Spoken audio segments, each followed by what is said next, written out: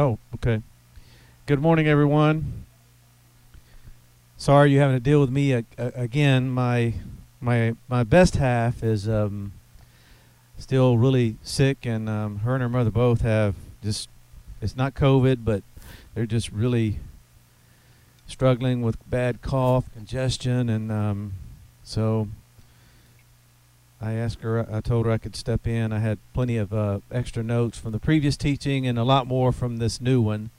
I didn't get really, my title's pretty much the same, but there's a lot of information that I've been studying in the New Testament now on destruction. And, I got to thinking over the last couple of weeks, I haven't really been listening to the news that much, and I really was not aware of the chaos that was going on over, in Afghanistan, and I guess after the teaching on destruction part 1, all last week I began to really look at the news and kind of get back in that scene, and I'm just blown away by all the challenges that are going on across the country. And we know that's going to happen. We do. We know famine, earthquakes, all kinds of things that have already been prophesied that are going to come to pass, and there's no way we can stop it. And that's something that we're going to have to, as a people, really, really discern. Is this something that we need to shut up the heavens on, where it doesn't happen, or do we just, is it supposed to happen? And that's a challenge. We're human. We can easily make mistakes. And think something is of the devil, and it really not be of the devil. It could be allowed by the Lord to bring his people closer to him, and that's always his objective. And so a couple of days ago, after I knew Trish was not going to be well enough to teach, I started studying the New Testament on destruction. And it is a negative topic, but there are a lot of positives that come out of this. It's just a matter of our perspective and the way we view it. And so this morning, we're going to look at two Greek words. The first one there is apolumai, and it's the root word of apoleo. And they both really are connected. The first one there means just utter destruction.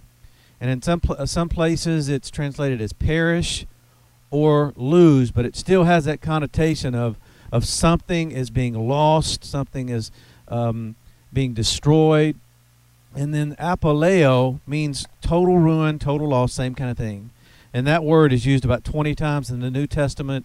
The previous one is used, I think, well over 90 places throughout the New Testament. And there's certain ones that we're going to, I know there's I put all this together, and now you got 14 pages of notes from these two teachings. So I'm going to kind of go through some that really stood out a lot, particularly about the wide gate and the straight gate. This word is used in that context, which is really, really interesting. So to start off with, though, this first passage here, we all know this, and I love the way God's breath kind of breathes something into us and says, you know what, look at this. And it's a timing insight. I'm still, I know I say that a lot when I'm up here, I'm still blown away by, no pun intended, but it's just so adventurous in the relationship whenever you get the Lord shares something fresh and it's for what's going on, and then he starts going, hey, do you see what's happening in this country? Do you see the utter destruction that's taking place and how the enemy's trying to take over all of this region of the world? And it just really, the scripture comes alive whenever you see those things. So I titled this Angelic Encounter. And I believe this is one of the things, of strategies the enemy is trying to use at this time, where he is seeking the destruction of in this instance, it was the Son of God. But in our case, I think he's trying to he's wanting to utterly destroy the sons. And I think what we're seeing over in Afghanistan, and we're seeing some really heinous things that are going on, and it's crazy. I mean, but let's read it. It says in Matthew 2, starting in verse 13, "And when they departed, behold, the angel of the Lord appeared to Joseph in a dream, saying," now the content of what this angelic representative is telling him is astounding to me. I mean, he's giving him specific directives. He's giving him information about a child. I mean, of all things, Herod's going after a child? What's wrong with him? I mean, this is a grown man. This is someone that's a leader. Why is he concerned about this young child? But the angel says, "Take the young child and his mother and flee into Egypt." Now I'm thinking, okay, now we're in the New Testament era here. Why in the world is he going to have him go into Egypt? Now I know prophetically, but I'm saying that would be like the Lord telling me, okay, Mark, I've sent this angel. He said, flee, go to Afghanistan. I mean, Egypt represents bondage and a lot of other things, but slavery, but that's the equivalent, right? Now, I hadn't heard the Lord say go to Afghanistan, but if he said to go, we would go. But that would be the equivalent. So he's giving detailed explanation, and he says, while you're in Egypt, be thou there until I bring the word. So it wasn't going to be a continual, 15-year stay. He said, you go there, you stay until I bring you another word. And he gives reasons why. He says, for Herod is seeking the young child to destroy him. That's the objective of the enemy through Herod-like people, through these crazy ones that are over here trying to take over. Their objective is world domination. I mean, when you study, I know I may get Islam, and I'm not separating the good one from the bad. I mean, it's kind of like, how can that be? You either accept the Quran and you accept all the ramifications in there. You can't just be a Muslim and not believe in jihad because it's in the Islamic teachings, and so they and I've studied them. I've written tons of papers on them. All they want is world domination. What does that sound like to you? That sounds like the book of Revelation all over again to me. I mean, it's a modern example of how the enemy, that's all he wants to do. He wants to control people.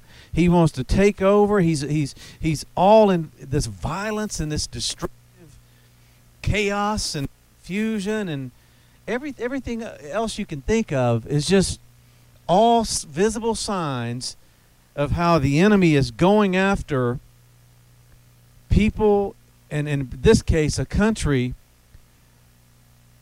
that I believe the Lord has earmarked to move in a powerful way. I mean, why would there be so much demonic activity going on there if the Lord didn't want to come in and do something great in that country? I know he does. And so here we have this issuance of Apollumi here, and it's all about destruction, and he's going after a young child. I mean, it makes no sense to the human mind. But Herod has this in his thoughts. And in verse 14 it says, and when he arose, talking about Joseph, he took the young child and his mother by night and departed into Egypt. Now, I mean, complete obedience. I mean, we have no indication here at all that Joseph even thought about not doing this. But, I mean, Joseph knew about Egypt. He knew what had happened there many, many years ago. I mean, it had been shared from one generation to the next what happened, all the plagues and everything that happened there. But he said, okay, I'll take this young child. Father and the mother doing this, it sounds crazy, right? Most people today would be like, are you crazy? We're not going there. So I know if I were a father and my young child was in danger, I wouldn't be fleeing into Egypt. But when an angel of the Lord appears and says, do this, he had to know, what did Joseph feel in that dream? I mean, we don't have any indication, but there had to be some assurance or some kind of, it was the breath of the Lord with this angel. I mean, everything that this angel represented from God was the thing that impacted Joseph enough to say, okay, I will do this. And so they flee into Egypt, and he said, and he was there until what? The death of Herod. That is really cool too. We need to know that even though the enemy is trying to destroy the mission and those that are moving as sons and saints in the earth, that God is going to step in and he's going to deal with leaders like Herod, and they're going to die. I mean, he's going to take care of it. We don't have to worry about God. Remember, that's God's job. That's not ours. Joseph's job was to hear and obey. And as he did that, God took care of the rest. And we need to remember that. As things get dark and get even darker, we need to keep this in the forefront of our mind. It helps me. And so, that it might be fulfilled, which was spoken of the Lord by the prophet, saying, out of Egypt I've called my son. And there it is again. The concept of sonship here. So really, the enemy is going after sonship. He does not want people recognizing their identity in this world. And it's destructive. It's bloody. And that's exactly what I saw. I'm not going to share any detail, but that's exactly what I saw 2 weeks ago in this dream or night vision kind of thing. I was in and out. That's exactly. It was utter destruction and desolation in places across the world.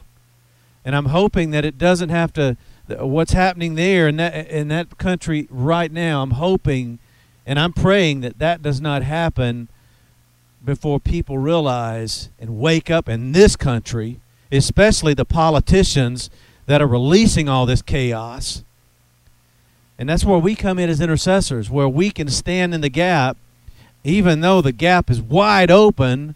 And the gate up there is just, and the gate down south and everywhere else is just wide open, and it just seems like they're wanting total chaos and destruction of the United States of America. But we stand as a representative from the throne, and when we intercede, things are going to change. God's going to take care of us. The scripture says, I've never seen the righteous forsaken, right? We're considered righteous because of him and who he is in us. He's not going to forsake us. It might look like he has.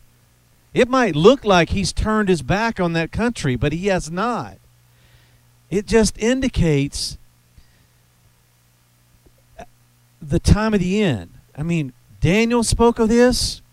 John saw it. These guys saw all this way in advance and what was happening currently in their day, and now we've seen it progress to where we are in our day. And we don't need to be discouraged. We don't need to be fearful. But we need to know that he might send us into Egypt or a place that is so chaotic and have us there for a season, but then he's going to call us out of that as a son. So I just think that's really interesting, all the things that happen in this dream. And there's much more that we could talk about, but that kind of lays the groundwork for where we're going. Now, Jesus said some interesting things with this term that he used. And I've titled this, Seeking Not to Destroy, but to Fulfill the Law. In Matthew 5, and I made a mistake here, so I'm gonna tell you that word for destroy there is not apolumai. It's another Greek word that is katalluo, Katalyo. So scratch through that one. I was doing so many different types of studies with destroy, I just forgot to remove that. And that word, it had the idea of to loosen up something, as to where it's so loose that it can disintegrate. And then, or in another instances, it also means to absolutely just to demolish. So I did not come to demolish the law, but to fulfill it. For verily I say unto you, till heaven and earth pass away, one jot and one tittle shall in no wise pass from the law till all be fulfilled. Now, it's not a teaching about fulfilling the law. I mean, we're under the new covenant and grace, but it just kind of gives you insight into, in the beginning, God destroyed everything, right? He was just fed up with the wickedness. And he said he would never do that type of thing again, not in that manner. But we do see remnants all throughout the New Testament where things occurred that were very destructive, and a lot of it is because individuals choose that pathway. I mean, we have a choice every day to get up out of bed and be positive and really go after the Lord, or we can sit in the bed and be in despair and depression and be negative. I mean, we choose everything. No enemy force is going to cause us against our will to do anything. We have the choice. I choose my pathway every single day, and so do you. And I have a hard time believing a lot of the agenda that's going on in our country. It's demonic, and it's man-centered. I mean, you got those two together. I mean, I'm calling it what it is. It's demonic. Anything that, and I know when if people hear this, I am not speaking of any party. I really, parties divide, right? Democratic, Republican, whatever. We just need to focus on what is the purpose of the Lord. That's our worldview, and that's our lens. What is God saying about this situation at this time? What does he want us to do? Does he want us just to lay down and give up and throw in the towel and go, oh man, well, the United States is just going to hell and in that handbasket, right? No. We know the Lord's got great things in store, and some people, the first time that they encounter anything that's negative or something that is affront to them, they want to give up, right? We should not be people that fear any of those things. In fact, this next scripture here is going to indicate who we should be fearing. And it's not the enemy, and it's not the enemy even being able to kill the body. But let's read it together. We need to fear the one who's able to destroy the soul and the body in Gehenna. Let's read it. Jesus talking here.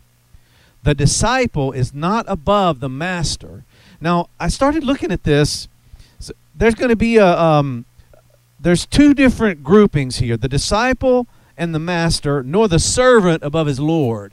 Very interesting terms. It is enough for the disciple that he be as his master and the servant as his Lord. If they've called the master of the house Beelzebub, how much more are they going to call him of his household? Fear them not. Who's them? Who's he referring to? He's talking about the people that are that are in partnership with Beelzebub. So you've got the principality, but the humans that are partnering with him. He said, don't fear them. And then he says, for there's nothing covered over that shall not be revealed, and hid, kryptos, that shall not be known. What I lego to you in the darkness, or in those things that are obscure, or things that are really dim, you can't see it very clearly, I want you to speak in the light. And what you hear in your ear, preach, caruso, be that one that is like the public crier in the marketplace that is going to loudly proclaim what's going on. What is he saying to proclaim? What you hear in your ear. He's talking about darkness. Speak it, and as you speak, light comes. Light there is foes. There's there's a shining and a manifestation of light coming when we do that. Is darkness all around us? Absolutely. This whole progression here is full of things that we all know, but I don't know. It's done something. And he says you're carousoing upon the housetops. Now, if you read during biblical days, the public crier would go out in the marketplace, and I even did a little research and kind of shows that they wore certain types of clothing, and it was red and gold, and which is interesting that they would be out in the marketplace announcing things. But here he says not in the marketplace. He's saying on the very top of a house. I want you to cry this out, okay? Whatever I reveal to you in the darkness, speak it, and things are going to be manifest by light. That's incredible to me. And then he says this, fear not them which kill the body, but are not able to kill the soul. It's very interesting. I had never seen the killing of the body, but they cannot do anything to the soul. But rather fear him that is able to apolumai both the soul and the body in Gehenna. He's the one that we need to have a reverent fear for, because he has the ability to kill the body and the soulish part of who we are. That's a sobering fact.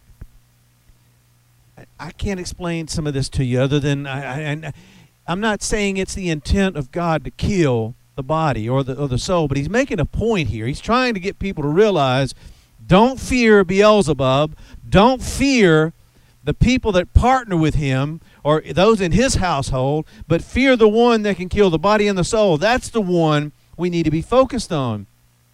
And a lot of the things that are going on, God is trying to use these situations and getting people to realize their need for him, not just when things are bad, but to serve him when things are good. You know what I'm saying? A lot of people will, they'll serve the Lord for a week, just to get out of the trouble, and then before you know it, it's like they don't even know who God is after that, right?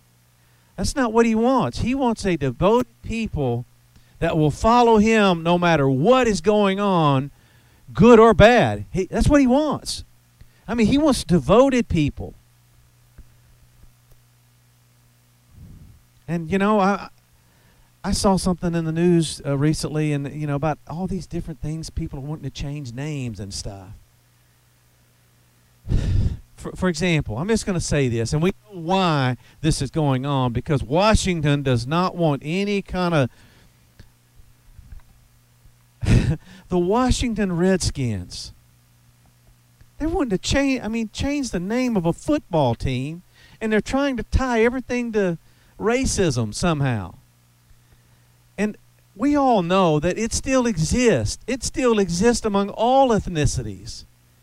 It does. I know white people that are racist to white people and blacks to black. So when God looks down, that's part of the chaos that the enemy is trying to do within our country. And it's so far from... Do you honestly think God is focused on that in his purpose at this point? You think it's really what he's focused on, is the pigmentation of our skin? He loves all of us. Don't get me wrong. He's looking much deeper into us. He's looking into the very center of who he created people to be. He doesn't see color. He's not focused on color. When he looks at me, Imani, or anybody else in this room, he sees a heart that's after him or not after him. I'm not saying he can't see. He can. He knows all. But when I'm making my point here, this has gotten to a point in our country where it is just sickening. And it makes me nauseated to know that we cannot look at each other and look beyond the way man sees and start to see with the vision of God the way he sees, because that's what he's looking at. He's not focused on the things that are man-centered in this world. Corruption is here. Corruption started in heaven when the enemy failed and God said, you know what, that's not here. This is a perfect place and I ain't having it. And then he banished Satan. And then the garden. So it's always been here. So why the major emphasis on a lot of the things right now? I think the enemy, he just wants to get people distracted. He just wants to get people distracted off of really going after God in a very passionate pursuit, right? We're coming to this. I mean, I just think it's interesting. And I'm going to take a sip of coffee and let somebody else chat for a minute, because this stuff is really, it's just, it angers me. It angers me that we people will allow such disunity to go on.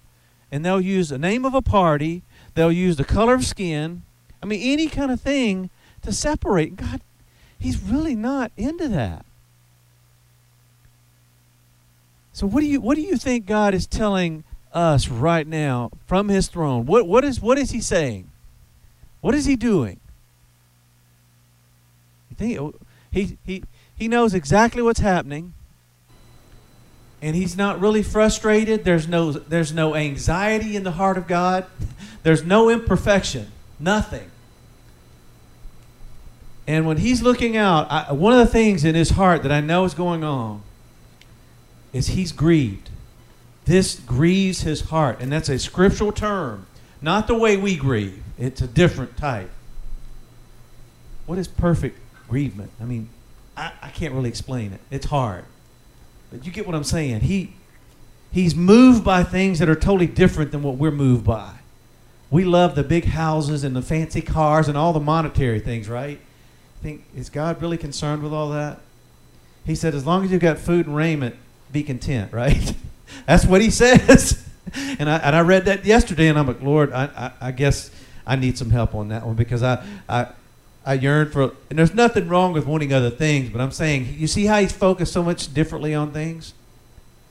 I hope that I can get to the point before I die to where I can say, as long as I have food and clothes on my back, I'm content. I'm a work in progress. I'm not there yet. But why would he even say that? He knows where true contentment lies, and it's only in knowing him in a deep, passionate love. That's it. That's what's going to remain. Everything else just goes by the wayside. Now let's look at Matthew 12, verses 8 through 15. This is another scenario that's happening in the earth at this time, where there's the issue of what's being done on the Sabbath day. And they made it a black Sabbath day in this case. It says, for the Son of Man is Lord even on the Sabbath day. And when he departed thence, he went into their synagogues. Man, he was proactive. I mean, it didn't say he went to First Assembly of God down here that had 150 believers, right? He's going into their synagogues proactively, and this is a pattern, and he's modeling for us how God's going to direct us to go into synagogues that are really where there's a hidden agenda. And there was a hidden agenda here. They wanted to absolutely destroy him through accusation. And it says, behold, there was a man which had a withered hand. And they asked him, saying, is it lawful to therapuo on the Sabbath days? And they're doing this so that they might accuse him. They wanted to find something wrong that they could charge him with and lock him up, right? And shut his mouth. Why? He's coming to a man, one person, and there's others there. So this is another example of how God is looking, and he's looking through his Son here, and there's one person that he's got a laser focus on, and he's coming to that guy. He's not coming for the accusers. He's not focused on them. He knows they're out to destroy him. But he's going after this man that's got a withered hand. And he says unto them, What man shall there be among you that has one sheep, and if he falls into a pit on the Sabbath day, will you not lay hold on it and lift it out? Man, question. He knows they're accusing him. He knows there's a man that needs to be healed on the Sabbath day. And he turns and he addresses his accusers directly. This is phenomenal. I mean, the wisdom that he spoke here, and he's using sheep for a reason. As we continue to read, we'll find out what that is. He says, wherefore, hang on.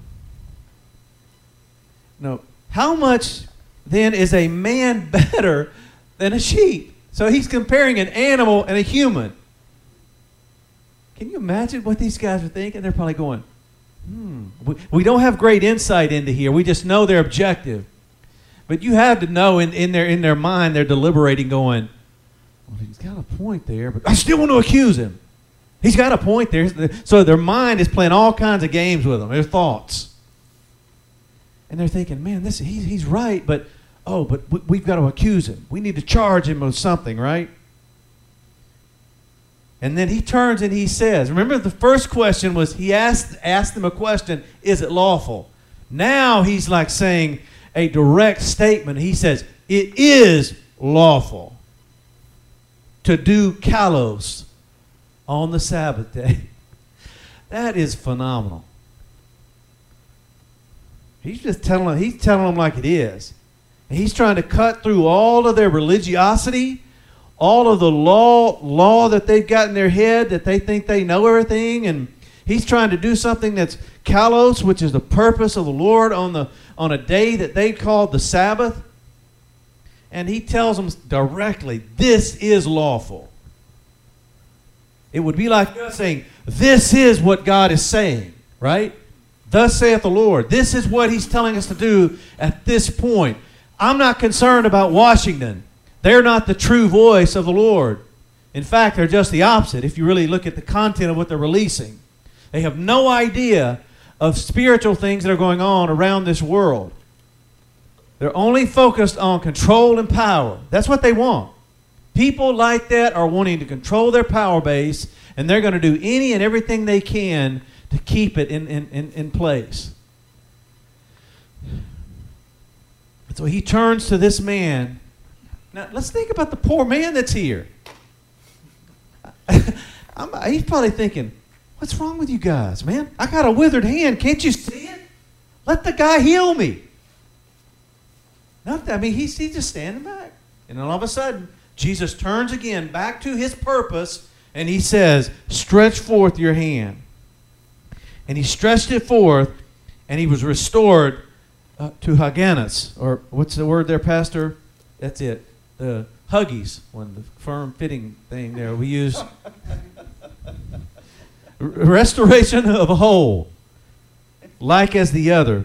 Then the Pharisees went out, and they brought together a council against him, how they might apolumai him, to bring him to utter destruction. Sounds like Washington to me. The thought process, all the things that it's craziness. There's so much that we see that happened many, many years ago that is truly manifesting almost identical to where we are today. We have Herods all over the country that are out to destroy the sons. We have individuals like this that are trying to guard over their Sabbath day, when in fact God's saying you've made it a black Sabbath day.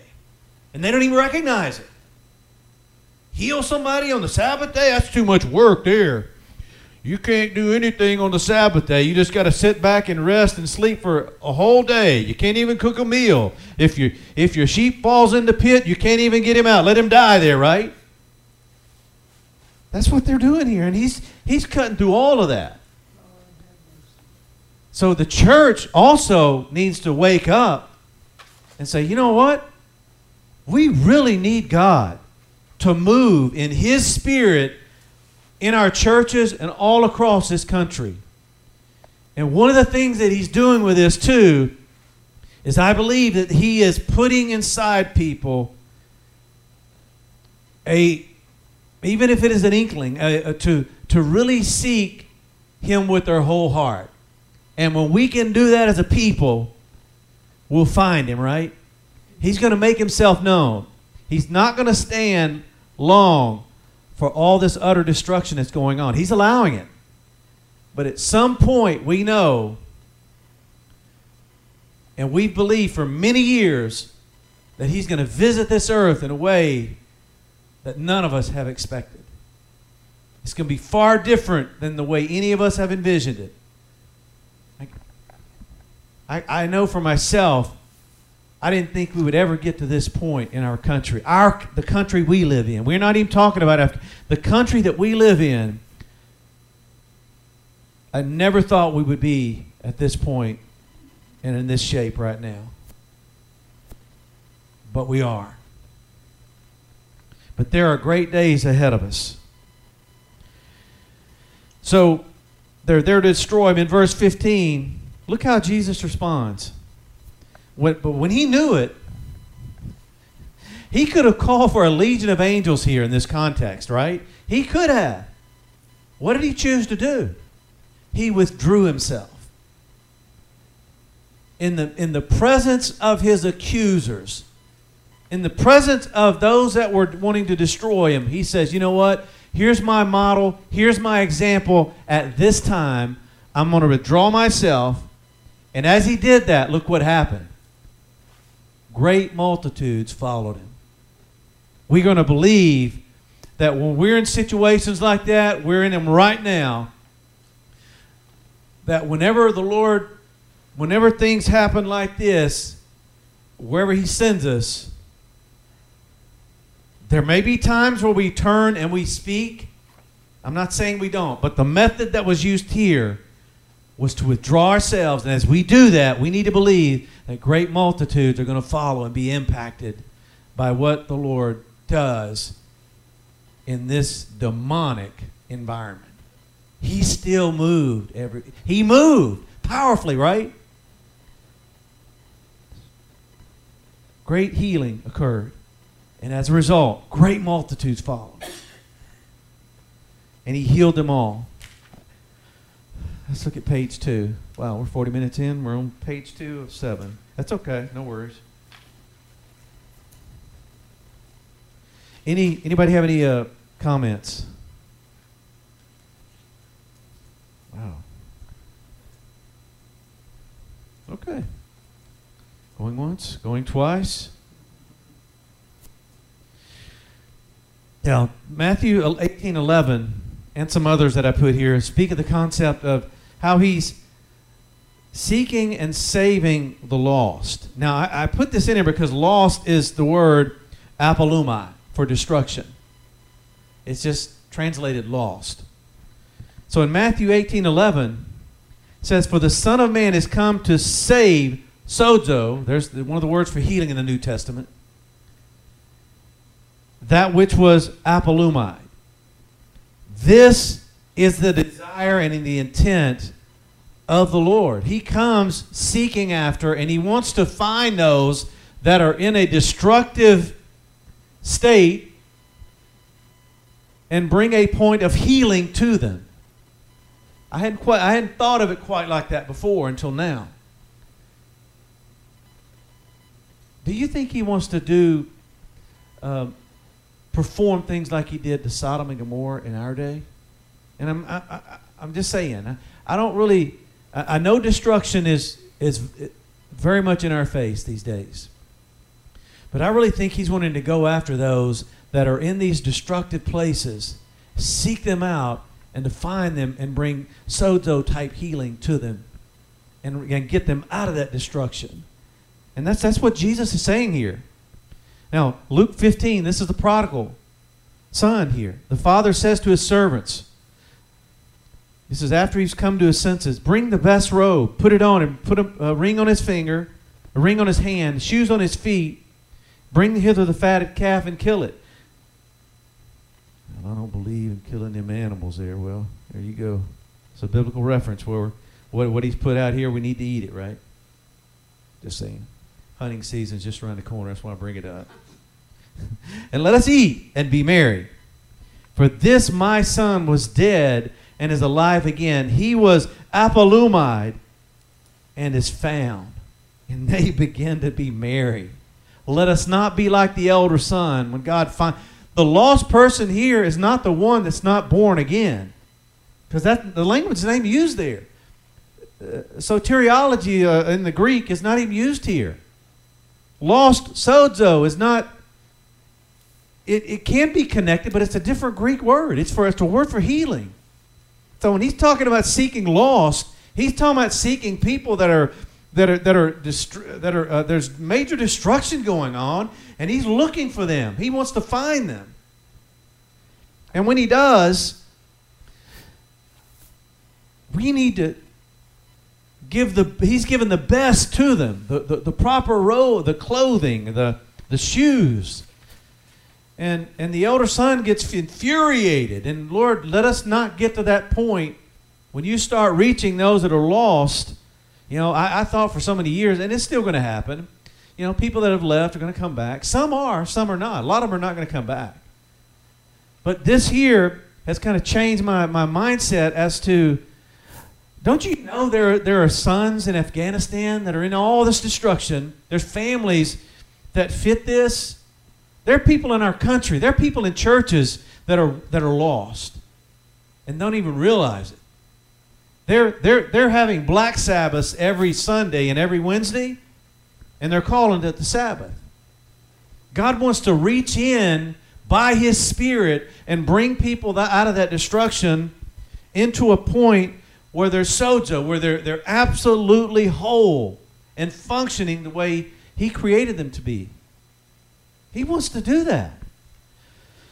I know I'm kind of beating a horse here, but it's really important for us to really see a lot of these things. I know we do, but wow, he's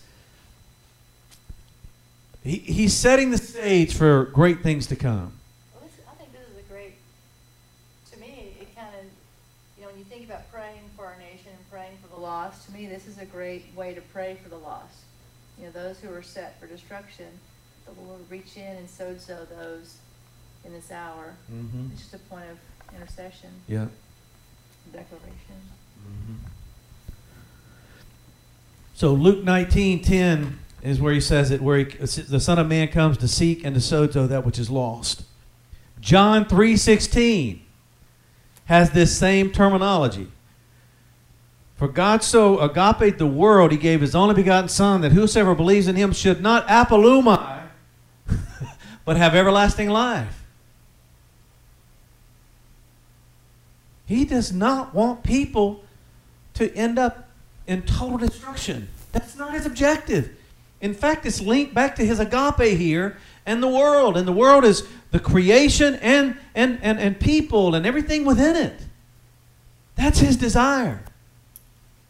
He told Noah, He said, I did this once. I'm not going to do it again like that ever again.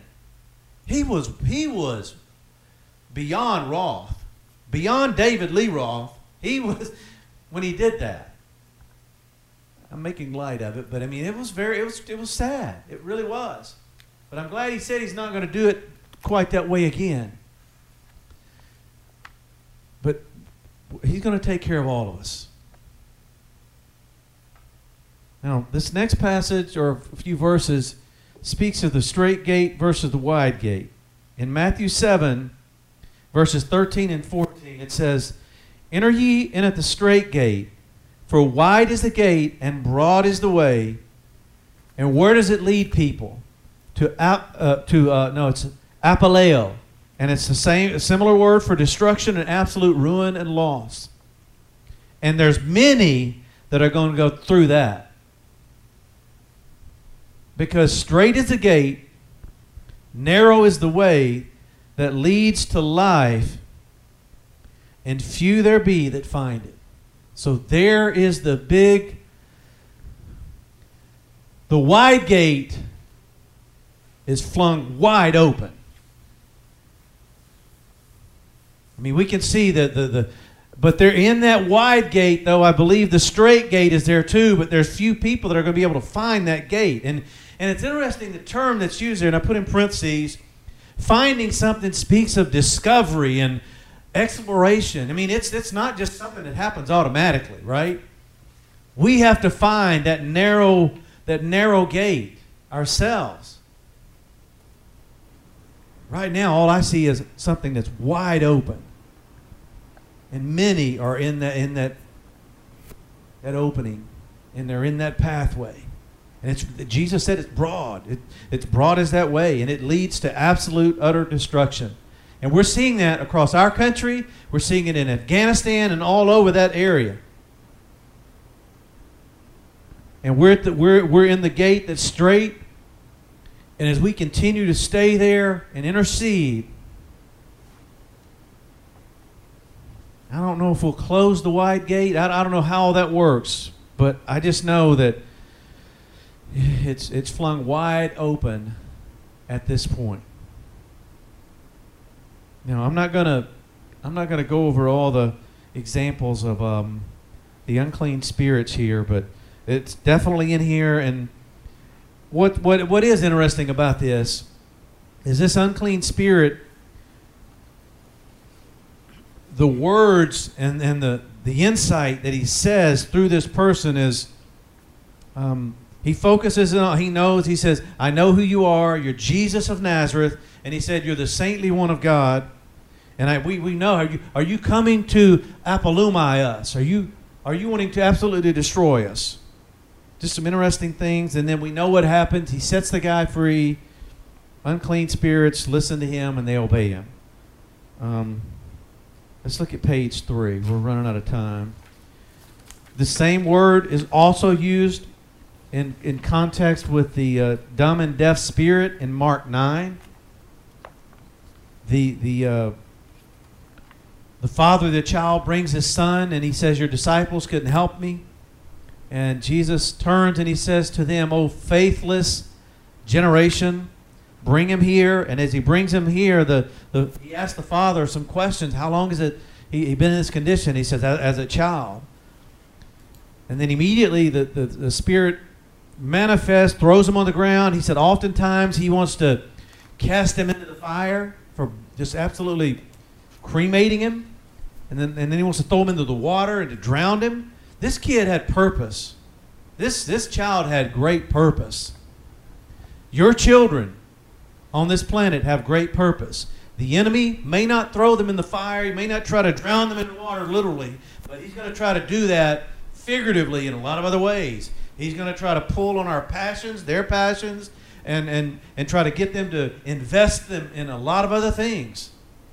Career, certain path, trying to climb the corporate ladder. All those are endless roads. Every single one of them. They lead to destruction. I'm serious, y'all. The eternal things are the only things that are going to remain. You think God's got CEOs in heaven? You think he got CFO? No, he's not concerned with labels. He wants his people to seek him with their whole heart and find him.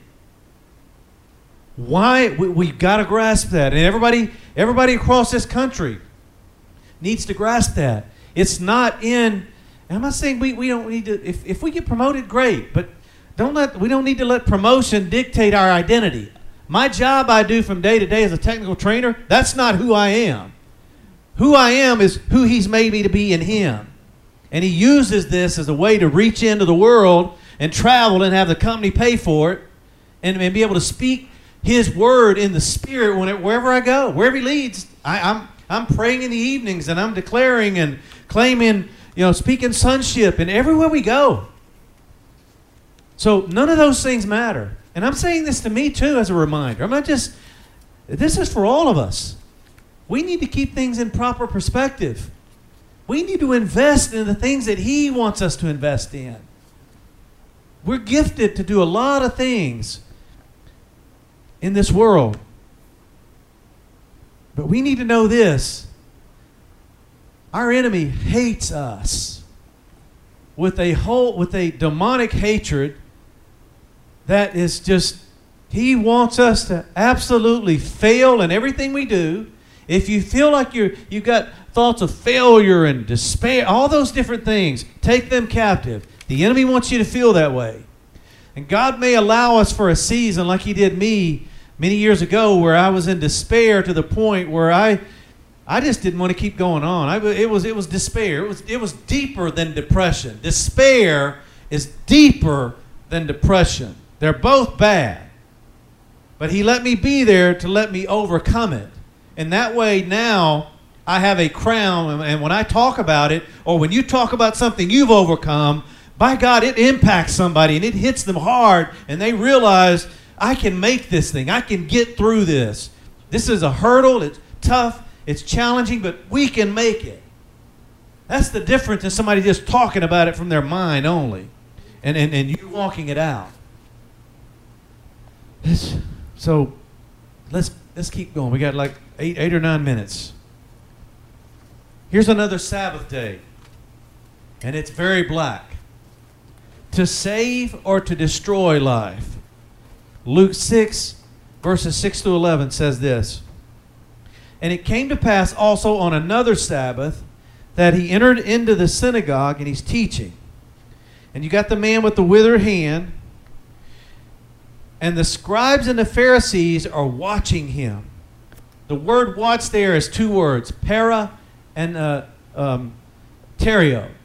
They are right there alongside him, and they have an inspective eye. They're inspecting every little detail meticulously, everything. They're trying to find something. Trying to find dirt on him. Whether he would heal on the Sabbath day. Now, of all things, why are they focusing on healing? I know it's the Sabbath day, but it just sounds crazy, and that they may find an accusation against him. But he knew their thoughts, and he said unto the man with the withered hand, Rise up, stand forth in the midst. And he rose, stood forth. Then Jesus says unto them, I'm going to ask you one thing. Here's another question. Is it lawful to do good or to do evil? To save life or apolumai it? So the question was, to save life or destroy it? They had no response. There was nothing they could say with that perfect wisdom and declaration he just made. We will be in situations like this, where people come to accuse, we have no idea prior to it happening. But the Spirit of God within us will direct us to say and speak things where it cannot be refuted. And after he made that statement, he looks around about at all of them, and he says to the man, Stretch forth your hand. And as he did so, he was restored whole as the other. In verse 11, and it says they were filled with madness. Same word, being filled with the Spirit, but in this case, it's absolute madness. Makes no sense. This dude had a withered hand again, and you're going to be infuriated to the point where you're mad-like because something was done that you didn't think should have been done on a certain day? Who do we think we are to tell God when and where he can do something? Well, it was just an excuse. I mean, they were just jealous. I mean, there were so many things that were instigating. They were afraid for their own standing in the community. There were more things than just this one instance that upset the people. It wasn't, that was just an excuse they were using. They were looking for a way to discredit him or destroy him but there was a bigger dynamic going on than just the hand being healed. They were trying to look to the law to find a reason how they could, nail him. Right. Just like they were always asking questions to try to nail him in the doctrine to say, oh, he's going to speak blasphemous stuff, when he always came back and, showed more wisdom, and they were always blown away by it. Anyway, I just was just saying. Yeah, no, that's good. But you had to think about, even the things that are happening today, you know what's really happening, and then you hear the dialogue that they're using to discredit or to say. And I think that is what is happening. It's just like this. I can't remember. There's a phrase to describe it. I can't remember what it is, but it was like, you know, they're. It's like this distraction over here to hide this thing over here. And if you actually find the thing over there, then they have this whole, you know, narrative that they're going to use. And how they're all in cahoots with it is what's blowing me away. It's the only way it's working is because the media is all behind it. You know, all the people in power have, the people that own the media outlets, see, are empowering that. You know, so there really is a demonstration of unity in the enemy camp at the moment with the narrative that they want to fulfill, because otherwise it wouldn't work. Right. But anyway, I'm just saying that, and look what it says. And they communed one with another what they might do. So they're in cahoots. They're in the background, you know, trying to get some strategizing going on. How do we stop what's happening here? Anyway. No, good points. I'm sorry, I don't mean to. Great, great point. No, it's okay. That's okay. Now, I did want to reference. I could have put Luke 9, the next few verses, up with another section, but it could. But I put it here. It says, "This is the instance where they've entered into the village of the Samaritans, and which they didn't get along very well with each other. And when the disciples James and John saw this, he said, 'Are you going to command fire to come down from heaven and consume them as Elijah did?'" I mean, what would even? I don't understand. Just I know there's a deeper meaning here. The Samaritans represented a people group. They just did not get along. They were not to be around them. They would go around Samaria. But why would they even think to go, fire come down from heaven? It just seems out of place here. But that kind of shows you how, as a disciple, James and John can get off out in left field, right field, and not be anywhere in the ballpark. And then Jesus reeled them in. He said he turned, he rebuked them, and he said, "You don't know what manner of pneuma that you're of when you're saying that. The Son of Man has not come to apolumai men's lives, but to sozo them." There it is again. Sozo keeps coming up repeatedly with destruction. And the intent here is to save men, not to bring fire and bring utter destruction. I thought that, and then they go into another village. Just nonchalantly, okay, fire, sozo, we go to another village.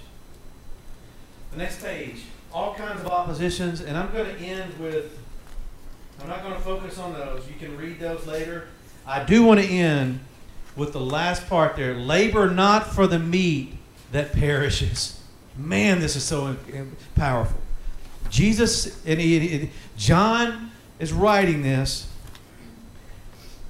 and it says in red letters, labor not for the meat that leads to apolumai, but for the meat that endures to everlasting life, which the Son of Man will give you, for him hath God the Father sealed. So the meat he's talking about has nothing to do with that ground turkey I'm going to have with that I'm going to eat for lunch.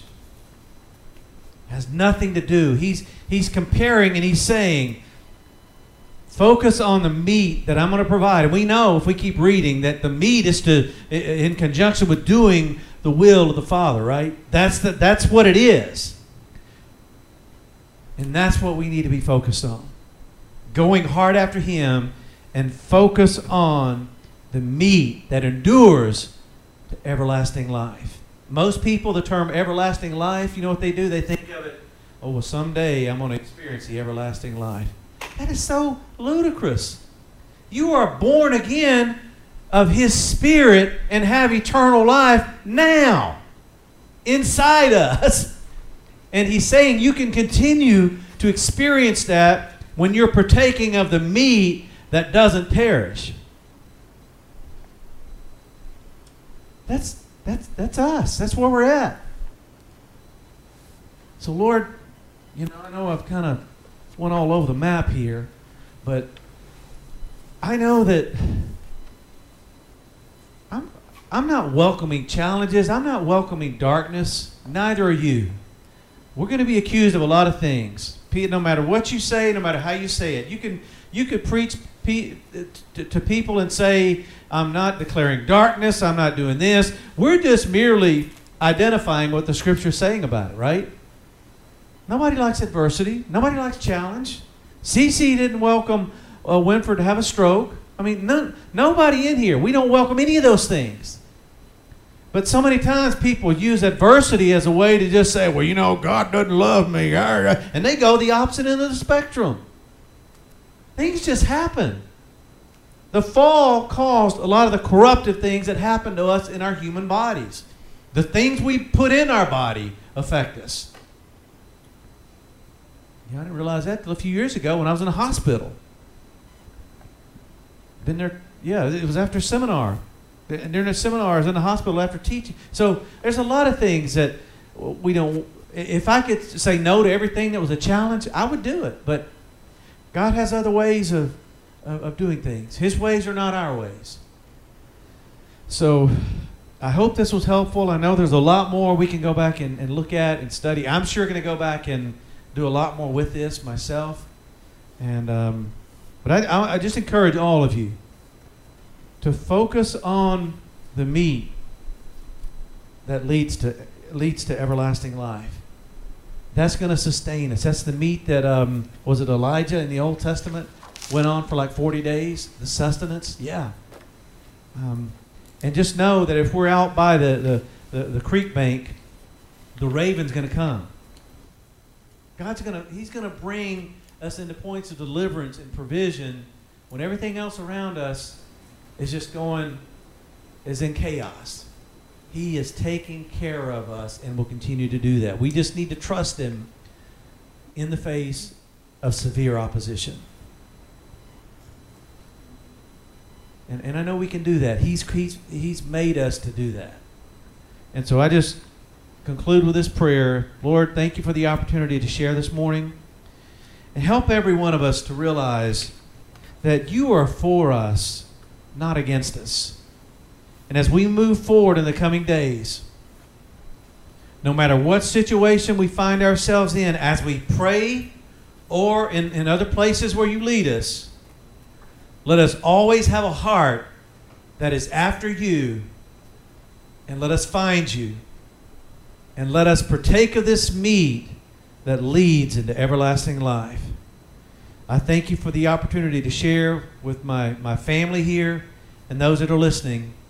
And we just give you praise in the mighty name of Jesus. Amen.